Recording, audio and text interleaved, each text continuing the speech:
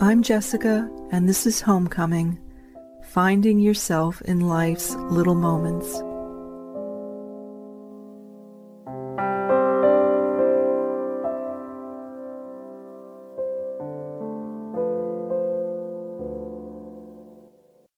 Hi, dear listener. So it has been a few weeks since my last podcast, and I'll explain why. I'm happy to be here again, making this audio for you. So just under 6 weeks ago, I was walking home from my favorite Thai fusion restaurant, and it began to rain. It was dark here on the outskirts of Sydney, Australia. And I was approaching the street where I live as it started to rain, so I began to pick up speed. And it was dark, and I cut across a small bit of grass from the sidewalk. Here they call them footpaths. And my foot caught on a rock that had been placed there to protect the grass, but probably not particularly, how could I say? It probably wasn't the best place to put a rock. So anyway, my foot caught on that rock and I went straight out, front forward,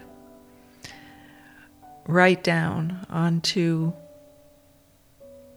wet grass, which was probably the first blessing that I didn't go down onto concrete, that I didn't go down onto another rock that had been placed next to that one. But I went down really hard. And the impact to my body was focused on my chest. I could just feel that was where I had absorbed most of this really intense impact. So I got up, gathered myself, was able to make it a half a block back to my house, and then felt so shaken that I realized I probably needed to call an ambulance. And I have to say, dear listener, that for any of us who live in a country, a community, a place where if something like that happens to you, or any number of other things, that one can pick up the phone and have people arrive who are experienced and able to determine how to assist you, to save you in some cases, That is also an incredible blessing. And it was the first time that I had called an ambulance in a very, very, very long time. When you're in that sort of situation where you don't necessarily know if you've really hurt yourself or not, sometimes it's very obvious, obviously. It's sort of a interesting moment to know, well, should I do this? Should I call an ambulance? But something just told me that I should, so I did. And within a fairly short amount of time, 3 emergency medical technicians arrived and came in and, asked me what happened and looked me over. And they wanted to assess whether I'd broken anything. They wanted to assess whether there was any internal injury, whether I'd hit my head, all of these things. And as they went through point by point, did various tests, blood pressure and, various kinds of things to try and assess what happened and if I had really and truly deeply hurt myself. They began to advise me that it didn't seem like anything was broken. It didn't seem like I had done any internal damage. And it seemed as if I was fairly intact. But they said, you're going to be really, really, really sore. And they wrote out their sheet, an assessment, and they said, go see your GP when you can, within the next day or two. It was a Saturday night. And at the bottom of their sheet where they wrote their assessment of me, the last line said, advise self-care. So what they did was they advised me to rest, to take painkillers if I needed to, and anti-inflammatories, and just to say, dear listener, that I almost never take anything. But anyway, that night when it happened, and they gave me that sheet, I read it, and I treasured it, I felt this was my evaluation. This was the beginning of what would become the prescription for the days ahead, the weeks as it would turn out ahead. Advise self-care. Because while I didn't feel too achy in that moment, that night when they were there, I felt very shaken up, and I was actually in shock. As the next day unfolded, I began to realize that there had probably been, as they said, a lot of internal bruising. And they described how there's all of this soft tissue in our bodies, and that bruising can take place even when we don't necessarily see it on the outside. It can take place on the inside. So having come down straight with all my weight onto the front of my body, and particularly my chest, I was really sore. And the next day I just more or less stayed in bed and did what they said. They said, you just need to rest. But I began to wonder how I was actually going to procure the things that I needed to be, to eat, to have the things I needed. And interestingly, one of the foods that I craved almost immediately were bananas. There was something about bananas, maybe because there's something comforting about eating them, their soft sweetness and easy to digest quality. But I also think that potassium is something that bananas have a lot of, and it was almost as if my body said, you need that a lot. But I didn't know how I was going to actually get them. I had like one left and a bit of other food. So I got through that first day and then slept kind of fitfully and woke up the next morning, Monday morning, and turned on my computer, and there was an email from a very dear friend of mine. I'd been in touch with her. She knew what had happened. And she said, when you can, I've left a box of food out at your front door.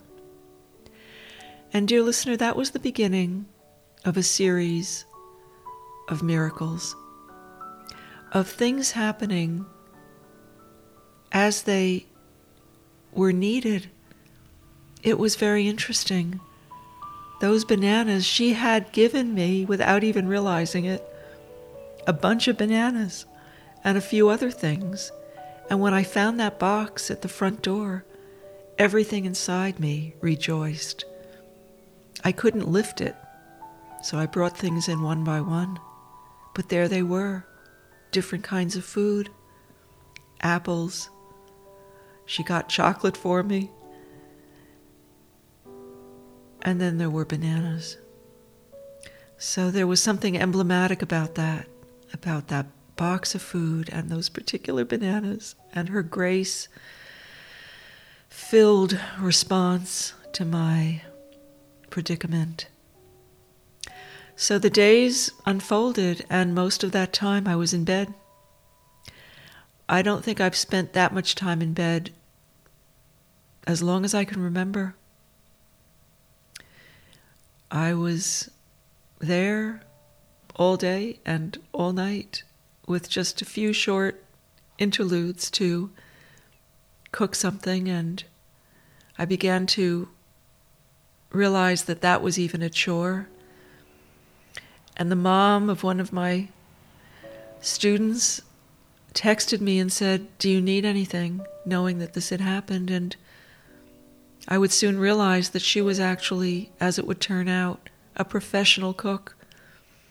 And she came several days later with a bag that I don't even know how she carried it, full of delicious food of all kinds that she cooked. All I needed to do was just heat it up. And I was buoyed on the goodness and the generosity of these beautiful friends. So part of what I've realized, dear listener, in this journey is that when you are, literally incapacitated and you need help, which isn't something that I've had an easy time asking for, but I was unable to do certain things. It seemed to arrive. It actually seemed to arrive. And these kindnesses continued as the days unfolded. And while I didn't feel the whole effect of what had happened to me in the first day or so, by the second or third or fourth day, I found myself to be almost completely incapacitated. It was like my entire nervous system shut down. My muscular system shut down. I had almost no energy. I would go in the morning and get up and make a cup of tea, and that would be the extent of it. I had to get back in bed. That was it. It was it. So this is what was, of course, preventing me from making podcasts, but it was what was actually beginning to form to be a situation in which something very profound began to happen. Because as I was just there in bed, kind of contemplating and thinking and watching movies, I think I've watched more movies in this last 6 weeks than I have in my entire life. And they can't just be any movie. There has to be a certain quality to the movie. Like when you get to the end of it, you feel there was something underlying the whole thing that was good. That was good. It could be a comedy, could be a bit of an adventure. I tend to stay away from things that are too intense, generally anyway. But, when I was watching Audrey Hepburn's Roman Holiday or Breakfast at Tiffany's, even Marilyn Monroe in Some Like It Hot, when you get to the end of these films, and more recent films too, When Harry Met Sally, you get, you watch these films, by the end of it, you feel something that buoys your spirit. So I began to feel that actually just watching films and lying there and resting and sleeping when I needed to was exactly what I needed to be doing. That was what that EMT, that ambulance person, meant, in my sense of it, when she wrote Advise Self-Care. And what was interesting too was that I began to feel that the rest, I had no choice, but in having no choice, what I realized was that that was actually exactly what life, the universe, God wanted me to do. So it was more than just the restriction or limitation that came from having had that accident. It was like in doing what was needed to be done, to respond in myself, to follow the advice for self-care. It was exactly what I was supposed to do in the biggest sense of what that means. And as I continued through the days unfolded. A little by little, I was able to do a little bit more. I mean, I could hardly do anything in the first week or two, except lie in bed and rest and watch movies and contemplate the very thing that I'm describing to you. But what started to happen was that while my body wasn't able to be particularly mobile, the feeling of presence around me grew. And by that I mean the feeling of a kind of filling out of my sense of what one might call the divine, God, life in its most miraculous manifestation. It was as if there was this viscous, palpable sense of presence around me. And the quality of that was something that was deeply, deeply, ineffably good. Probably explains why I could only watch certain movies that were somehow in sync with that. But I would do a lot of praying and a lot of contemplating, and I write a lot always in my journal, so I was doing a lot of that. But it became clear to me that this accident was maybe no accident. That there was something that was actually meant to bring me into a kind of stillness that allowed this deeper sense of life to emerge. Now I say that not wishing upon myself anything that would be in any way debilitating, or on anyone else anything that would be debilitating. It's just that there was something so deeply pivotal about what has unfolded. And it's a bit hard to even quantify that. It's almost as if it's been like a reset.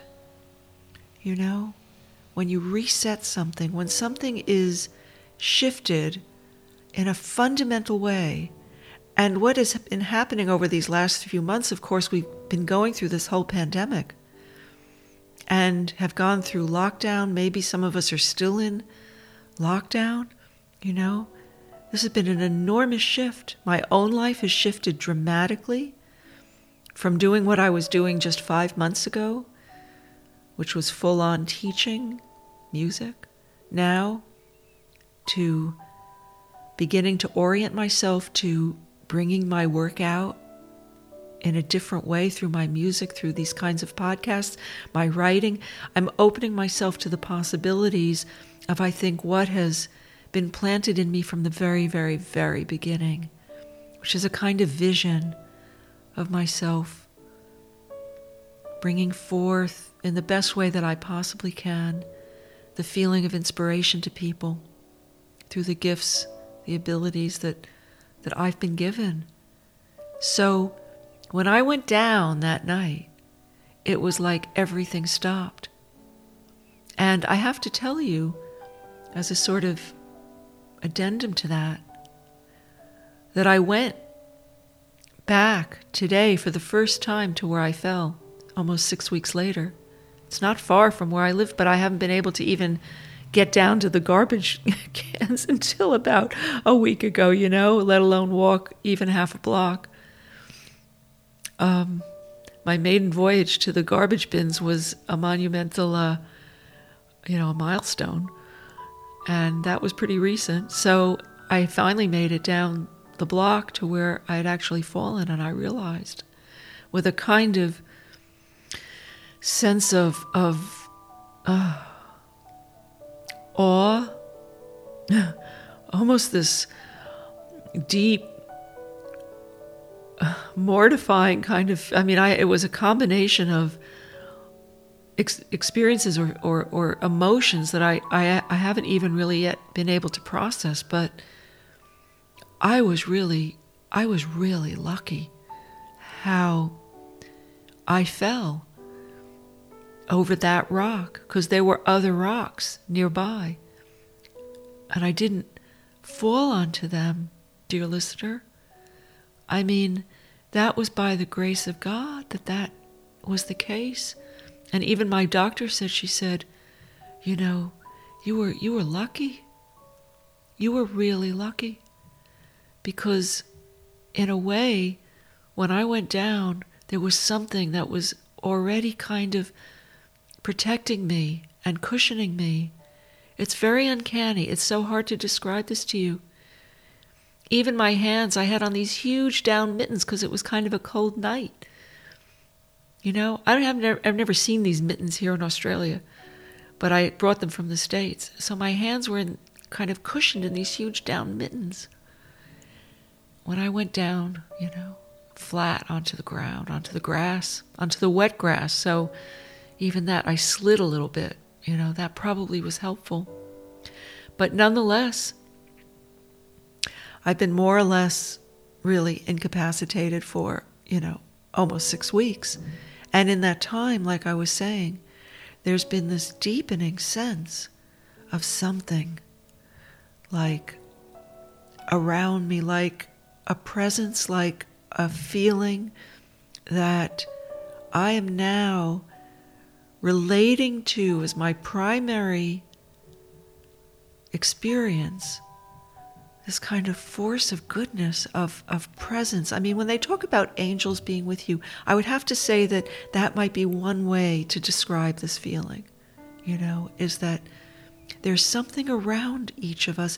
We're often, I think, unaware of it, but there's a numinous dimension that surrounds one, and that's what I'm learning in this whole kind of time process, is this sense of something that I can now begin to trust. So I would say, dear listener, that when that ambulance driver, EMT, wrote in that note, advise self-care, this is the product of taking her advice. This is the product, the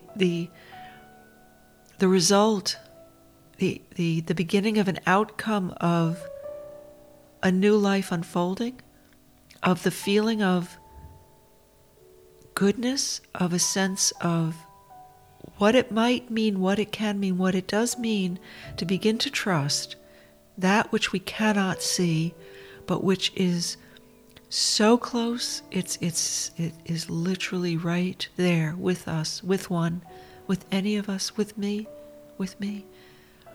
So there's like this first level of awareness, which is to feel the presence of something that is holding me.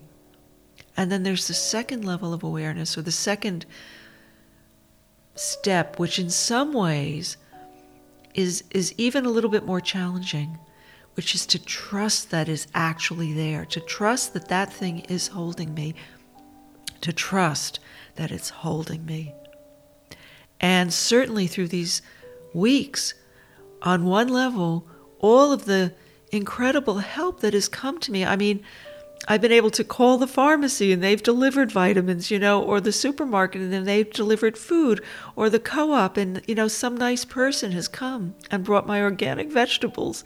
I mean, each of these, dear listener, is such a beautiful blessing. And, when someone comes now, I don't take this for granted. When they bring, when my beautiful vegetables arrive and that person hands them to me, it's like I am being given a gift. And I feel in each of those vegetables that I get, in those vitamins, in those, packets that I've been handed that will nourish me and help me to heal. I feel something very special. It's like somebody packed those things and then somebody brought those things and then I have them as a result. They've been given to me. You see, these are the things that one can so easily miss, is the fact that there are untold numbers of people responsible for what ends up making its way to my door, to my life.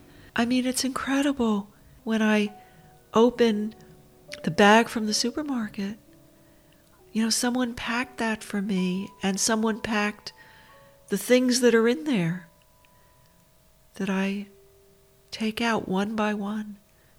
It's like there's a preciousness to what lies in our midst.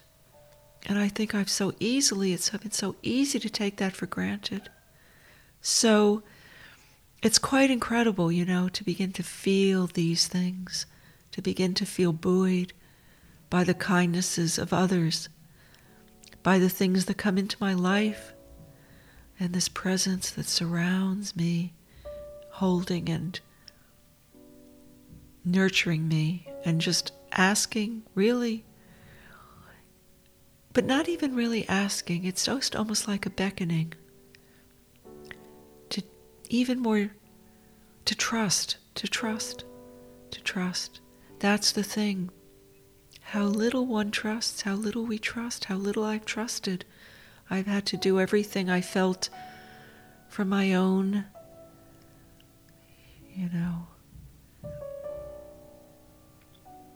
energy and determination, and all of that's important and necessary and good.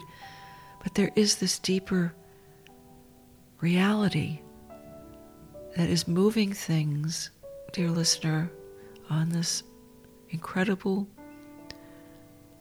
earth that we live upon, this beautiful blue planet that floats in the vast expanse of space. And I have to say that this time has been my introduction in some very poignant and beautiful way to this deeper, this reality, this presence, this feeling so close and near, like, it's almost like one of those down mittens that I was wearing. Thankfully, it was a blessing I was wearing those mittens. But it's like there's a mitten around each of us. There's like a mitten around each of us, filled with love and goodness and buoyancy and delight and protection and help, kindness. All these things, there's like a mitten around each of us. And I have to say one more thing about this experience of these past 6 weeks of lying in bed most of the time and watching particular movies that were good to watch, is that a lot of thoughts came and went in my mind. A lot of feelings bubbled up from the past, memories, all sorts of things. And I was lying there, aware of all these things that were coming into my mind. And I began to realize that part of self-care, part of this prescription, advised self-care,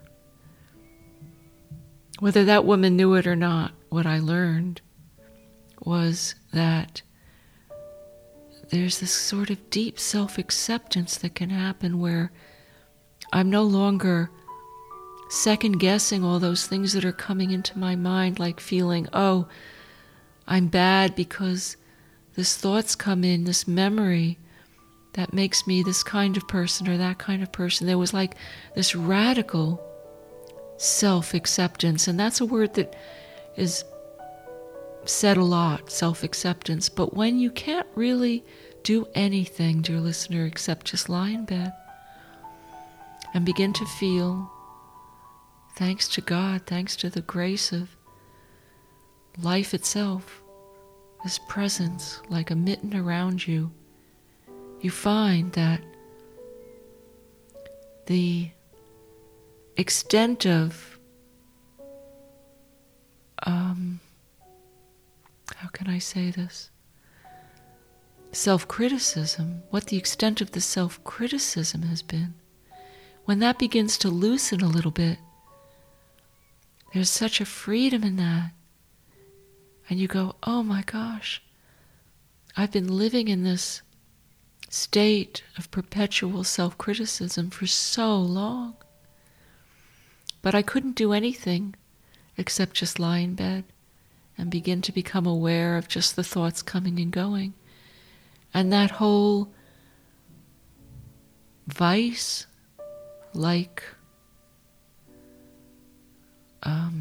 relationship to myself began to loosen just a little bit.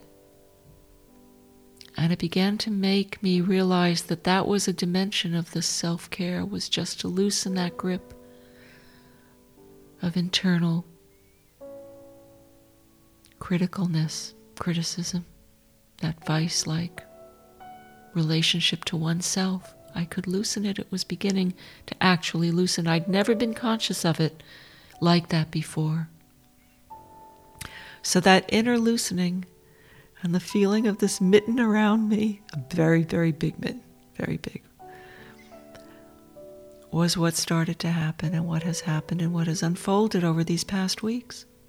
And that's really what's come to me to share with you. So wherever you are, so many of us now have had to become more restricted in our movements, in our travels, in our day-to-day lives. But I really wonder then if this is really the opportunity to begin to feel that beautiful mitten that's around any of us, and to find ourselves following the advice that I was given by that wonderful woman who came to help me advise self-care, that this could be really the time for us to take that prescription so much to heart, so much to heart. So with my deepest heartfelt wishes and love, I send this to you and hope that wherever you are, this finds you very well. Warm blessings. Warm, warm blessings to you. Bye for now then. Bye.